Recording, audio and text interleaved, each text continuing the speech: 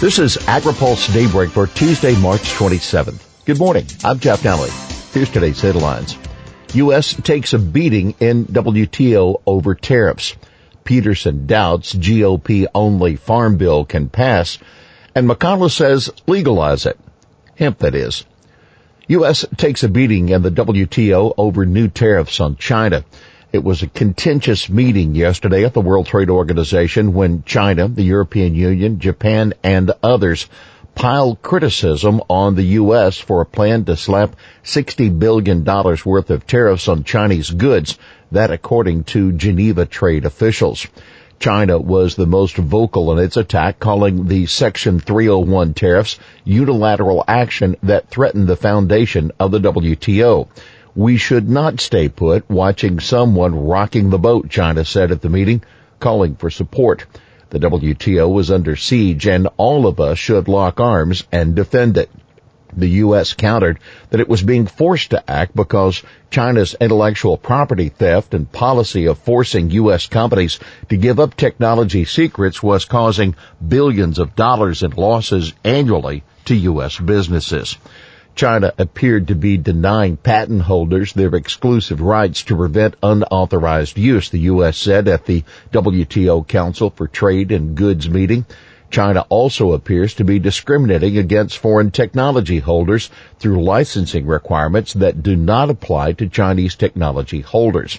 Representatives of the EU and Japan said that while they understood and shared U.S. concerns about China's intellectual property theft, they oppose the U.S. method of attack because it goes against WTO rules.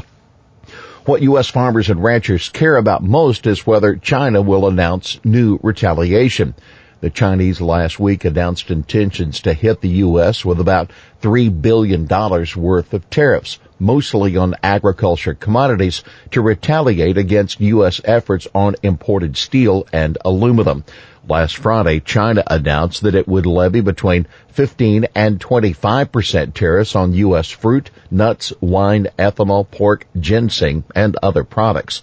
As to the newer U.S. tariffs just on China, the Chinese Ministry of Commerce released a new statement saying China does not want to fight a trade war, but it is absolutely not afraid of that. We are confident and capable of meeting any challenge.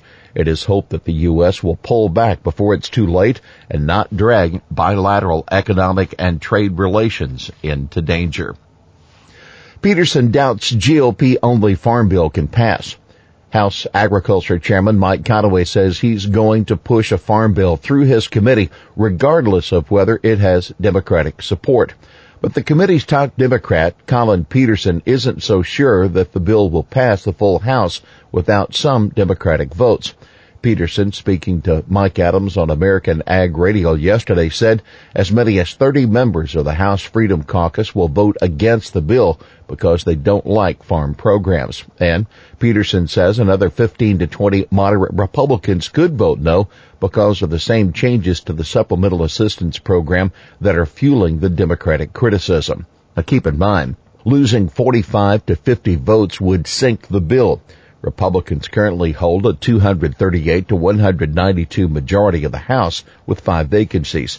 But it's important to keep in mind that the SNAP work requirements in the bill are a major priority for House Speaker Paul Ryan, so he'll have a personal stake in seeing that the bill gets out of the House. Peterson, meanwhile, says his Democratic colleagues on the Ag Committee aren't budging in their opposition to the bill.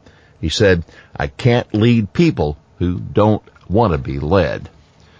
USDA wants to take a closer look at your in-flight meal.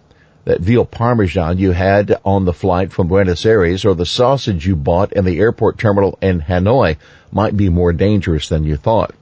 New stricter USDA rules that govern the food provided on most international flights to the U.S. go into effect on April 1st. Harmful plant pests and animal disease are no joke to USDA's Animal and Plant Health Inspection Service, and the agency is tightening restrictions to keep them from coming to the U.S. on fold-out tray tables. McConnell says legalize it. Hemp, that is. Senate Majority Leader Mitch McConnell says he's preparing legislation to legalize hemp as an agriculture commodity, and he has bipartisan support to introduce the bill after Congress returns from the Easter recess. In a statement, McConnell said, hemp has played a foundational role in Kentucky's agricultural heritage, and I believe that it can be an important part of our future. I believe that we are ready to take the next step and build upon the successes we've seen with Kentucky's hemp pilot program. Well, that's Daybreak for this Tuesday, March 27th. AgriPulse Daybreak is brought to you by Watkinson Miller and Dairy Management Incorporated. For the latest news out of Washington, D.C., visit agripulse.com. For AgriPulse Daybreak, I'm Jeff Daly.